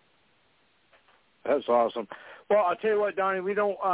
We're past the time that we promised we were going to keep you, but I just want to say thank you so much. You are awesome, and you'll always be my hero. And and I'm not just saying this because it's you, but you're always going to be my favorite from a Happy Day. I mean, I always wanted to be the Fonz, but I was more like Ralph Malph in high school. So that's why I love you so much, man. You're awesome. Well, thanks so much, Icon and Scott, and it was great talking with you. And, and we'll stay in touch, okay? Yes. All right. I appreciate it. We appreciate you, sir. Thank you very much. My pleasure. Take care. Bye-bye. All right. Bye-bye. All right. That was Donnie Most, ladies and gentlemen. It looks like our next guest is waiting in the wings, so here's what we need to do. We need to take another quick little time out. We'll be back after these messages, so stick with us. We'll be right back. As you know, 89.1 KensFM is funded through donations by our listeners and sponsorships from area businesses. If your business would like to sponsor KensFM and reach thousands of young adult and college students every day, contact us at 218-585-3067 or at info@kensfm.com. Any one of us can help you get your sponsorship started. We have many packages available to fit your budget. So contact us today at 218-585-3067 or at info@kensfm.com. And thanks for listening to 89.1 KensFM. Ladies and gentlemen, stepping out of the green room and walking down the aisle, he's going to say, listen, Buster, because he is Bruce Buster Socha. Hey. This is true. It's actor Bruce Buster Socha, and you're listening to the Attitude Era, live Monday on 89.1 KensFM with your host, the icon, and also with the big swing and the modern nightmare, Matthias. Hey, guys. How you doing, sir? How's it going, man? Great, good to have you. Thank you for having me. I'm honored. And with as tall and as big as with as many tattoos you are, I'm going to walk with padded paws with every question I ask you. No. We're going to have some fun, man. I'm here for you. All right, so here's how we'll do this. I'm going to ask you some questions, and then we'll do a round table. Then we'll go to Scott. Then we'll go to the modern nightmare there. But first off, you want to give us a little background about yourself, and then we'll have some fun with the interview. Go ahead. Sure. So I am a method actor. I've been on some TV shows and movies. I'm a 47-year-old guy that just recently moved to South Florida. I'm a family man. I fly out for gigs. I'm in LA, I'm in Atlanta, I'm in New York, New Jersey, yada, yada, yada. I just came back from Boston. I'm having a great time. I got into acting later in life, as is the case with a lot of guys. I'm more of a blue-collar guy by nature. I got a Class A CDL and a barbershop license. I used to own a bunch of barbershops. So, the whole acting thing kind of came on as, maybe we'll call it a midlife crisis, if you will. And it's just been a hell of a ride, man. I'm really enjoying the journey. And in a second, I'm going to introduce you to an independent film director. Maybe we can get you to one of his projects. But we'll talk about that in a second. But one thing I do got to ask you, Bruce, is you have you mentioned that you used to own a lot of barbershops, but I just got to ask you about all your different tattoos. Are you sure you didn't have a tattoo shop too somewhere? Well, it's funny you say that. Briefly, I did own a tattoo shop. I was never a tattoo artist myself, but it was kind of like an investment along the way. At one point when I started diversifying, I was running nightclubs. I was doing different things while I simultaneously had built up, a dozen barbershops. And I decided I was starting to get more and more tattoos in my 30s. I'm in my late 40s now. And that was, the funny thing is it became part of the gig. Like when the guys were paying the piper their rent money, I made a deal where I would get X amount of tattoo hours in the shop in exchange for, some discounted rent and stuff like that. So it kind of led to, me having a handful of tattoos to having a ton of tattoos. So that's kind of how that happened. And you have a lot of projects that you've done, and we get a lot of our information from imdb.com, and it says that you have 12 projects coming up: Thug, The Finish Line, The Lunatics, Micah, Fade In, Fade Out, God Will Listen, 4th and 44, Coach Carr. That's what I'm definitely going to ask you about. Jessica Lives, X, the End Time, Once a Week for Life. So how do you keep all that straight with all those projects that you're working on? It's not as task-oriented as it seems. I mean, it's more a lot of times in this world when I constantly audition for studio-level projects through my Hollywood agents and whatnot. And, when I get the studio-level projects, the Netflix and stuff like that, those are not as often. So those occurrences are great when they happen. But in between, I keep my pencil sharp with a lot of the independent films, and a lot of those films, some of those that you mentioned, I actually just finished. We wrapped some of them, and some of them are still upcoming. So, you know, I do have a team. I have a manager. I have a couple of agents in different markets. And I'm a business guy myself, so I've been an entrepreneur for over 20 years, you know, even way before I got into the acting world. So once I plugged into the acting world, I just kind of took my business smarts and savvy with me, and I treat the acting business, it's a passion. It has become a great part of my life, a love, but I also treat it like a business. I'm very organized. You know, I have a whole systematic approach to, you know, the whole thing, like auditioning to marketing to, you know, scheduling. And I actually enjoy it. I like the frenzy sometimes when, you know, I have some projects that are abutting each other, and just the rush of trying to schedule things back to back, not let them overlap, and negotiating deals and negotiating days, like all that stuff is kind of what I already do in my, you know, regular life outside of acting with the other businesses and investments that I have. So it's actually fun for me. That's kind of part of the rush that I enjoy, believe it or not. You know, one of the projects I'm going to ask you about, then we'll go to my co-host. But the movie 4th and 44, you play Coach Carter. That's a true story, isn't it? Yeah, so that actually is very current. That just wrapped. I think there's just a couple more scenes that are going into that, but I'm wrapped on that film. So that is based on a true story.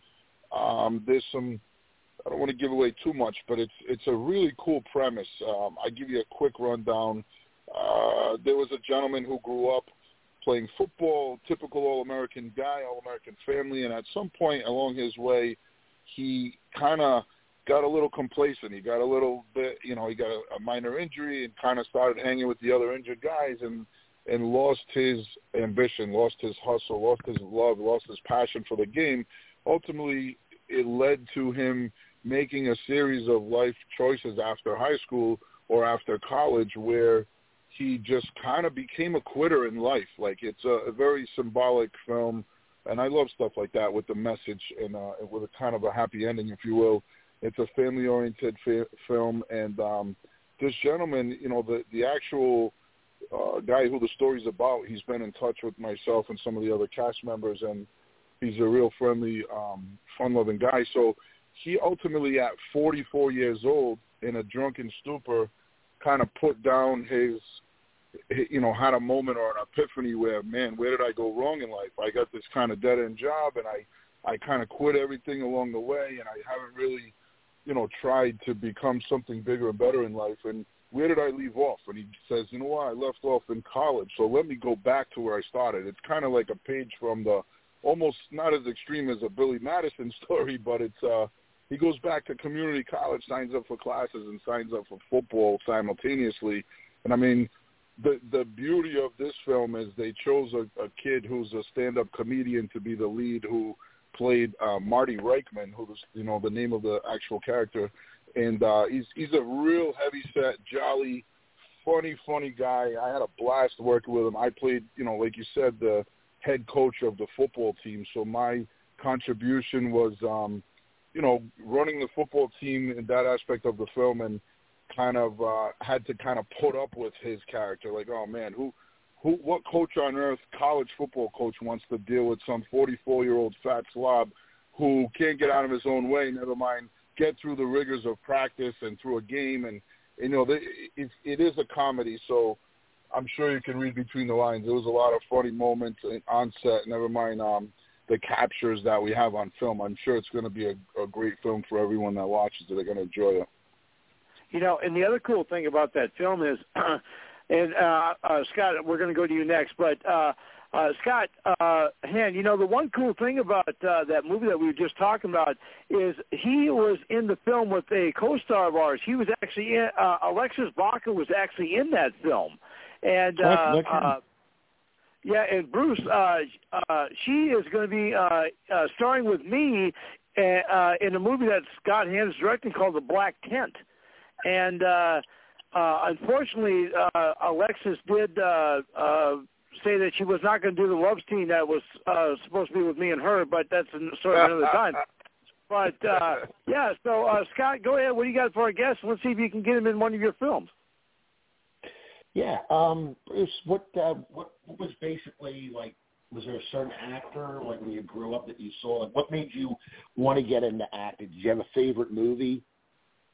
You know, that's a great question, Scott. Thank you for asking it. I was more of a go outside and play sports and ride the BMX bike, and I was a paper boy. I was always, you know, an outdoors kid. I wasn't really – I loved movies just like anyone else, but I never grew up saying, you know, I'm going to grow up and be an actor someday. I'm going to be an entertainer. I didn't really have those aspirations. I was more of a blue-collar guy, like I said earlier, and it didn't take long when I was around 40 years old. I was post-divorce, you know, started a new family and a lot of changes in life, and I just wanted a fresh start all the way around, and I was searching for another avenue. I've always been artistic and creative, but I never really had the opportunity to find or pursue something that would invigorate my creative senses. And, you know, like I said, around 40 years old, what happened was I kept getting invited to an open casting call, more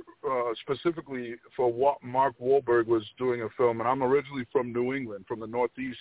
I grew up in between New York and Boston and Rhode Island, the smallest state. And you guys probably don't even know what Rhode Island is, but, you know, all jokes aside. It's that little state up in the corner, isn't it? Yeah, it's that little state up in the corner. So, and I'm very proud of where I come from, but it made me the man I am today in a lot of ways. But anyway, I took a ride up to Boston, which is an hour north of where I grew up, and you know, upon a lot of prodding, a lot of my friends and family were like, man, this guy's Mark Wahlberg's doing an open casting call for guys that are big and tough and scary and intimidating looking, and beards and tattoos and muscles and blue collar, and like everything on this criteria was me, and it was screaming me, and I knew it. But at first, it's funny, I didn't want to have nothing to do with it. I said, man, I don't know anything about acting. That's not for me. And I kind of discarded it, and it had it was like a week out from when I started getting invited, and like probably 60 different people tagged me and invited me. I finally decided to go, and I went begrudgingly, and Angela Perry, the owner of Boston Casting up there, she did a hell of a job of kind of wrangling me and saying, man, you know, look at this guy, you know, in front of a crowd of a lot of people, basically. And I won't say some of the choice words she said, all complimentary, but in her, you know, Northeast fashion, she basically said, you know, I want this guy to be a movie star and take acting classes, yada, yada, yada. So I was flattered, of course, and I felt special. And very soon after that, I realized I had no idea what I was doing, but I was, you know, intrigued. So I started taking acting classes, and I ended up really, really diving in deep, and I fell in love with the craft. And contrary to popular belief, you know, maybe if you look at me, you might say, what does this guy know? But I'm more than just a look and more than just a sound and a presence. I really, truly and totally in love with the passion for the craft. I really enjoy creating and developing characters, and I think that's how I can attribute my success or my rocket ship, if you will, not to toot my horn. It's not me, but just the love for the creative process is really what has gotten me to the point I'm at in a short amount of time. And that's all I can say is great acting coaches, great audition coaches, like really diving in deep and reinvesting in myself and giving myself every opportunity to maximize every opportunity that comes my way. So I didn't mean to deviate from your question, but really I'm an old school guy. I really love the Godfather series. If you ask me what my favorite movie is, it's probably Godfather 2. And, you know, I like all the tough guy gangster movies, Bronx Tale and the Sopranos TV show. And all. I kind of grew up around that type of genre, if you will. So that, you know, a lot of the films I've done are a lot of that kind of genre, tough guy, alpha male, you know, city slicker, all that stuff. But as of recent, like you said, I did just play a college football head coach. And previous to that, I played a pastor of a church. So I'm getting blessed with opportunities to deviate from the mobster, the gangster, the tough guy, and I've been very fortunate to be allowed to perform characters that go away from my typical typecast. But of course, I do enjoy my strong suit, and I'll always take those roles as well.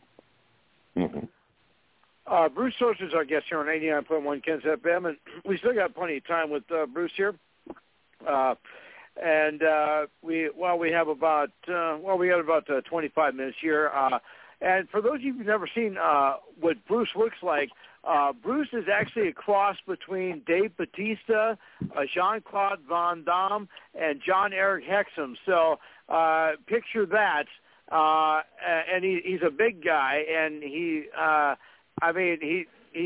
big and scary, but he's just a giant teddy bear, as you know, because he let me have his number. But anyway, I'm going to introduce you to my other co-host. His name is the Modern Nightmare Matthias. Now, Matthias, I think you said that you could probably take him in a wrestling match, didn't you? I mean, I could take anybody in a fight. I'm not afraid to say that. I know you try to set me up for these fights and these agitated guests, but when fist come to fist, I'd be more than willing to throw it out with just about anybody. But you are talking to the man from every woman's greatest dream and every man's worst nightmare, North Dakota's #1 heel, current reigning, defending, undisputed All-Out Pro Wrestling World Heavyweight Champion and NSC World Tag Team Champion, and soon to be APW United States Champion, NSC World Heavyweight Champion, BZW World Heavyweight Champion, and EWI Epic Champion and honorary member of the New World Order. Matthias, welcome to my part of the program. My main question that I could think to ask you, and I'm not sure if this was like truly 100% covered throughout the entire monologue that I've been listening to here for the past little while, would be when you're in an entertainment industry, regardless of what it is, sometimes, me being a pro wrestler, sometimes you run into people who, you thought you knew in the very beginning, and then all of a sudden their true colors showed, and you're just like, man, I like, you think I don't want to work with this person anymore, or they were difficult to work with, or they were just a problem on set, or whatever the case may be. Have you ever encountered somebody like that where you just said to yourself, man, I'm never going to work with this guy again, or hey, put me on a list to never work with him, or if you're going to try to limit your connections with him, has there anybody like that in your past that you've had to deal with? Well, he hasn't worked with me yet, so how would you know? No, go ahead. Well, I think that's a great question, and I'm going to do my best not to turn the show into Jerry Springer show. But yes, of course, I've definitely encountered in life in general, but especially as an entertainer, all walks of life, and more specifically, I don't want to go into too much detail because it's not my style. I try to exude positivity. As you know, as an entertainer, we market ourselves a certain way. But sure, by all means, I've worked more on the production side, not so much actors. I have never really personally haven't had any issues with actors or directors, but I've definitely done some business with shoddy movie producers who, they kind of take and get what they can get from anybody they can, and the promises don't always add up to something that was spoken on. So, yeah, I've definitely learned valuable lessons as an entertainer in terms of contracts. Handshakes don't mean much, and promises and conversations don't mean much. So my biggest advice to someone, in this business or getting into this business is get a really good entertainment lawyer, and don't do anything until you have a contract executed fully.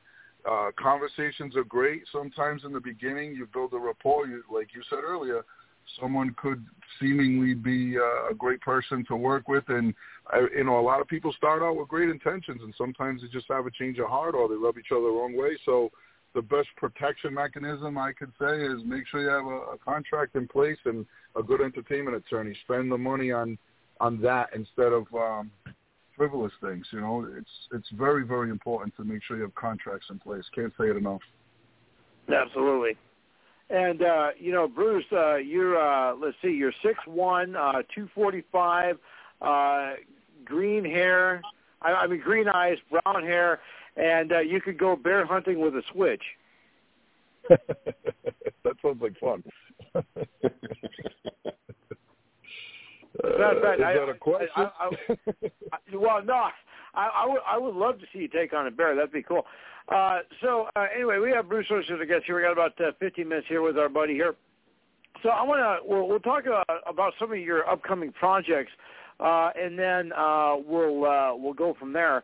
We talked about 4th and 44, and is there any like projects that you're currently working on that you're like got to go back to set for? Yeah, I mean, I have several that I'm really excited about that I'd love to, briefly talk about. But sure, So I got a kid that I met early on in my journey, probably about 7 years ago. I was on set in Manhattan, New York City, doing a music video. It was kind of just a step in the rings, trying to learn the business early on. And this kid was a younger guy, producer on set. We stayed in touch for years, and he's from Kansas City. He moved out to Los Angeles. I don't know how many years he's got out there, but I think he's around 10, let's say, a little more or a little less. Anyway, this guy learned the business inside out in Hollywood, hands-on, and became like one of the best lighting specialists in movies. In the movie world, we call that a gaffer. So he became one of the best gaffers, had a whole bunch of trucks and crews running around on Hollywood studios and doing different levels of film production and lighting projects. But his true passion was to write films and become a director someday. So I got to watch, just as he got to watch me grow as an actor, I got to watch him grow into a filmmaker / writer, director, producer. And the beauty of that is he's not an actor. So he doesn't, put himself in the way, so to speak. He's been putting a few projects together that have been really good. And I just did one. It's called Winter Set. It's on my IMDb. We filmed it in Iowa, in the heartland, closer to you guys than I am. And it was really cold. We filmed back in January of this year. And it was a heist movie gone bad. And I was the kind of standout character. I was the New York City slicker that went with my supermodel wife from, we lived in New York, and we go back home to Kansas City where she grows up, and she wanted, see her family and kind of relocate back there, and I decided to go with her. And, it's really unique because I got to kind of play up my own city slickerness, if you will, with the fur coat and the pinky rings and the gaudy jewelry and the slick hair. And I really stood out in the film because the backdrop was, farmers and kind of rednecks, if you will. So, I won't give away too much of the story, but it's a heist gone bad, and it's a really wild ride. It's really well written. There's a lot of surprises in the film, and I guess you would say a co-lead in the film, and I really enjoyed the creative process, especially in that film, because I was so heavily involved with the director, the writer, and his name is Michael Blevins, and we've become very close friends, and we have several more projects upcoming. Some are not public knowledge. They're still under wraps, and I'm really excited because he does a lot of great stuff in L.A., and I love, going out to L.A. It's, for me, I always say I don't want to live there, but I really love to film there. It's fun because anyone in the entertainment business, especially actors, anytime you get to film or perform in Los Angeles, it's just some kind of mystique to that when you're, hey, I'm filming in Hollywood. A lot of people live there and it becomes the norm, but when you don't live there, like I said, I live closer to Miami, and I really enjoy living here now. But that's a film I want you guys to watch out for. Winter Set, super, super well written, well crafted, shot really well. I got to see the preliminary first layout of the film, and it's really, really good. I think the world's going to love it, and hopefully it lands on a really big platform so everyone gets to see it. So that's one, and shout out to Michael Blevins in the Winter Set movie, for sure. And then there's one more, that it throbs in my head. It hasn't come out yet. I filmed about a year ago, and because of the strike, the union strike we've been on, it got some delays with getting it out to the theaters. But I did a movie with Liam Neeson, the great Liam Neeson, and I had a pretty cool set of scenes with him and another character in the film. And basically, I can't give it away, but he basically kicks my butt in the film. We'll keep it PG. You can't tell us the name of it either? Yeah, that one's called Thug, and he's the thug, not me. I always clarify that because most people would assume it's called Thug and they're referring to me, but nope, it's a movie about Liam Neeson's character. From what I understand, he gets out of prison and I think he's battling Alzheimer's and he's not sure if he's coming or going and who's his enemies, who's his friends, and doesn't really know where to pick up the pieces after doing a long stint in prison. And, he kind of ends up crossing my path at some point, and it gets a little ugly for me, believe it or not. So I think if you pay attention to Liam Neeson's films, there's always a pivotal moment where there's someone in the film who looks like they could kick his butt. He gives them a beat, and it's like a signature piece of all his film work. And it's pretty ironic, but it's beautiful because he's 70 years old and this guy's cranking out movies like hotcakes, and I respect him. He was such a sweetheart. He was a gentleman to me on set, gave me lots of compliments, filled me up with so much motivation and flattery that when I left, I could barely fit my head through the door. The cool thing is you can add, this could be part of your resume. Think about this. Here's your resume. I got my butt kicked by Qui-Gon Jinn, and then I went to do a movie with Scott Hahn, starring with the Icon and Bruce in one of his pictures. Just think about that. You can go from getting your butt kicked from Qui-Gon to working with me and Scott Hahn. Would that not be a treat? I would love it. I would be honored. It would be a highlight, that's for sure. That would be awesome. Anytime, man. Well, Scott, I'm sure that you I know you have like 5 or 6 projects that you have written down or ideas for. I'm sure that you can find a great character for Bruce to play.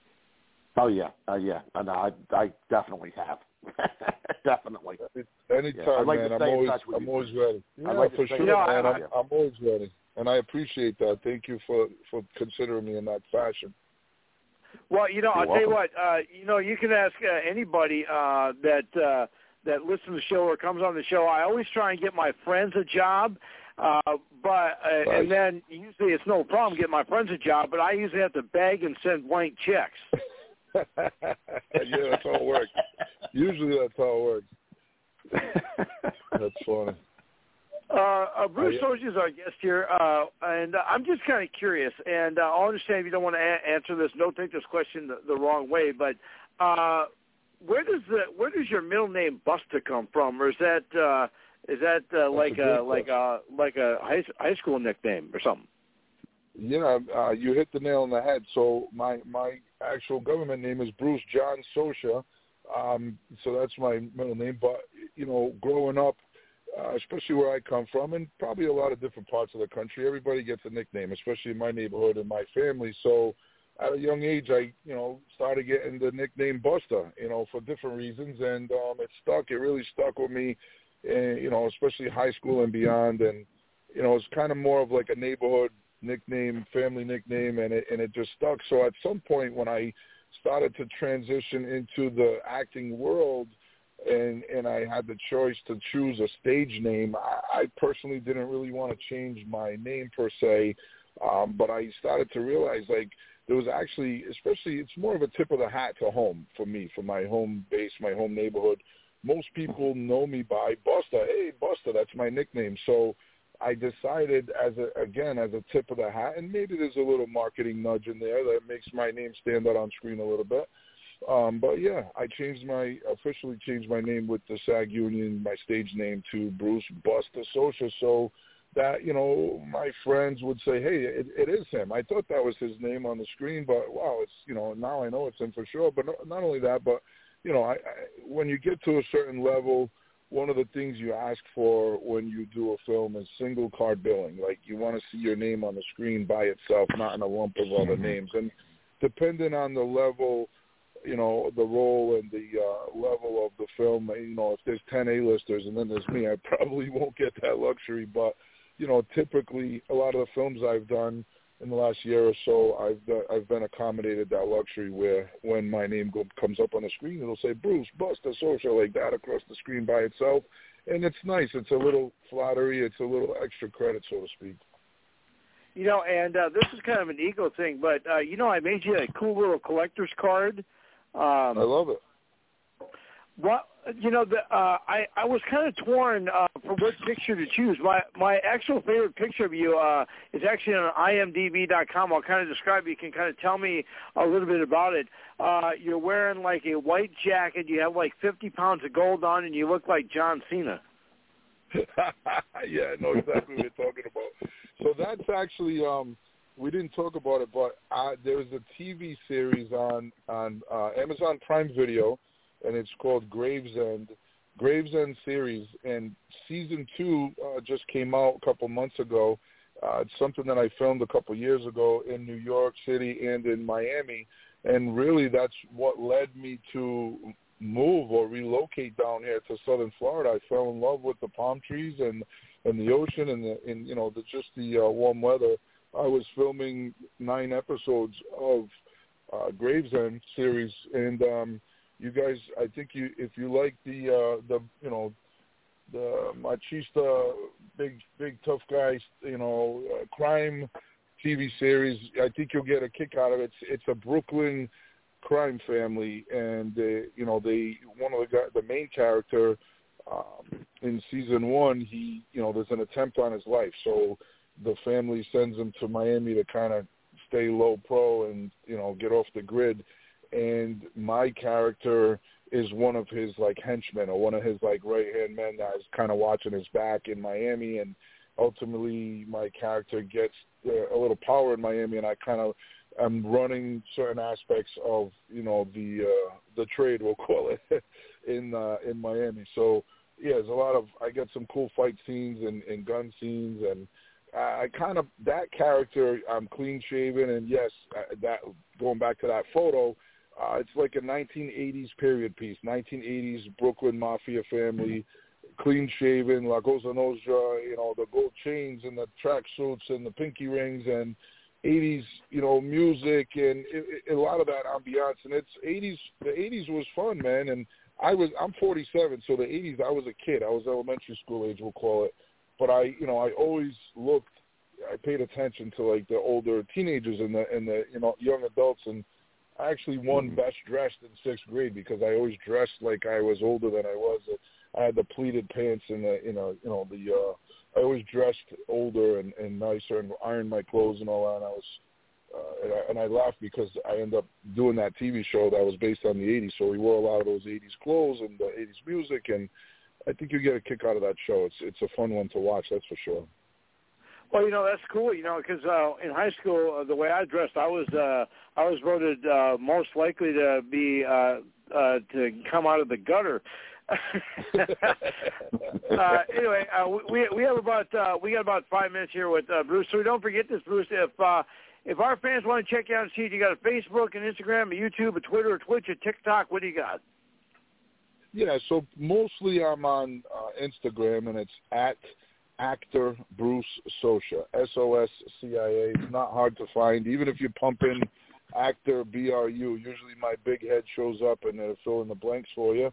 I do have a Facebook. It's not as active. I'm on there, but that's Bruce Socia, SOSCIA. But typically I tell people to follow me on Instagram. I put a lot of movie clips and IMDb, of course.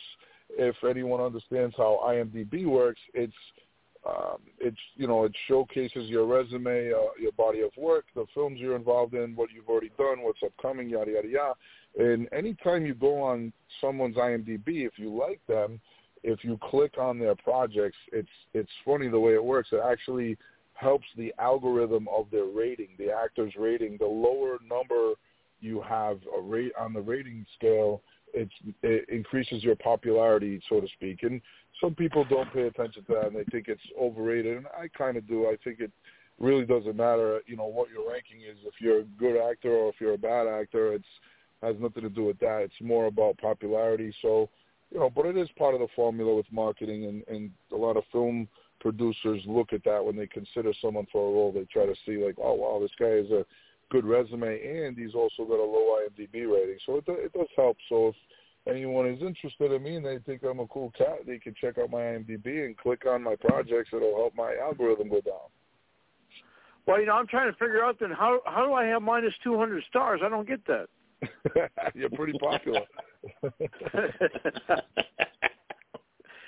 Yeah, well, I'll tell you what, Bruce, you are awesome, sir. And, I'll tell you what, I actually booked you on the show here 9 months ago on Instagram. Yeah. And I do appreciate I would appreciate that you're able to be with us, and you're awesome, and it's just been a wonderful thing to have you with us. And hopefully we can have you on again. And I was serious when I said that. I would love to see you and Scott do a couple of projects together. I think that'd be awesome. So do I. Yeah, I mean, I'd be honored, and it would be a pleasure. And one of the greatest parts of this journey for me is that the travel. Like, a lot of times I get to explore other parts of the country that I would otherwise have no business being there. And I love that you guys are out there and I'm here, and it would be fun for me to come out and perform and get together outside of the set and have a nice dinner together and stuff like that. Those are the experiences that really increase the joy in my heart when I meet good people from different backgrounds, and we explore each other's culture, and it's fun. It really does enhance the experience for me, and I can't say enough that I'm flattered and honored that you looked me up and asked me to do your show. I really appreciate you guys having me, and I hope that this new year for you is 10 times better than the current one. 2024 may be your best year, all of you. Well, I'll tell you what, and I do appreciate that. And Scott Hand is definitely going to make my year and Matthias's year an awesome one. And like I say, hopefully, if I have your number, and I'll understand if you're like most people I hung out with high school.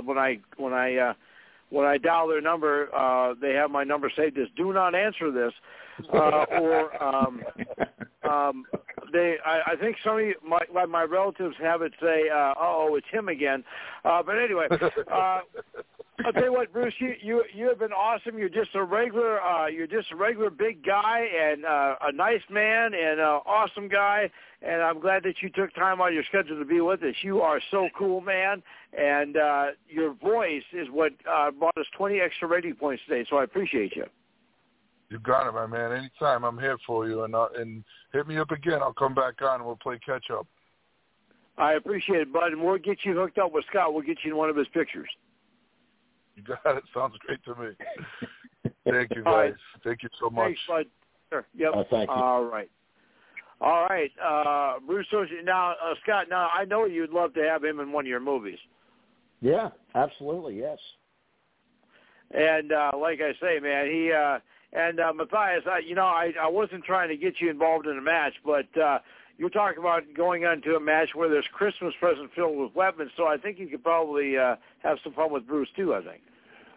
Yeah, like I said, any comer is a challenge and an opportunity, and whenever I can get in the ring before the eventual end of my career, I'll take every opportunity I can get.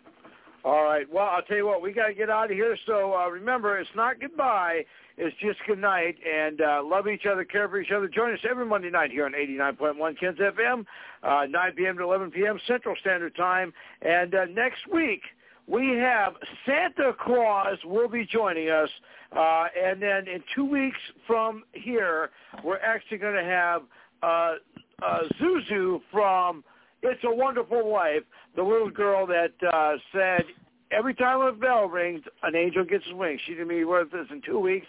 And Scott's going to be back next week. Matthias will be here next week. Until then, be safe, love each other, care for each other. We'll see you all next week. And we are out of here. You think you know me?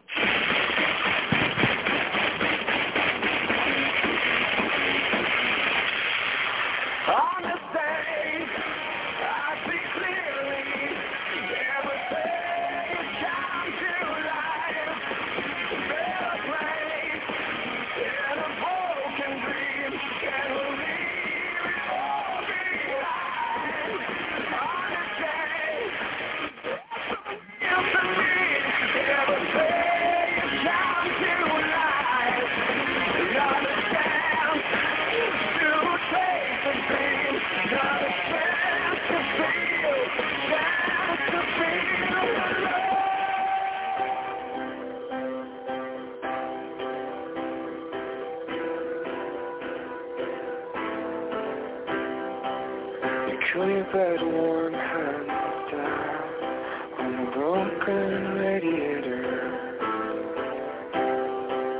And when you lay them freezing on me, I mumble, can you wake me later?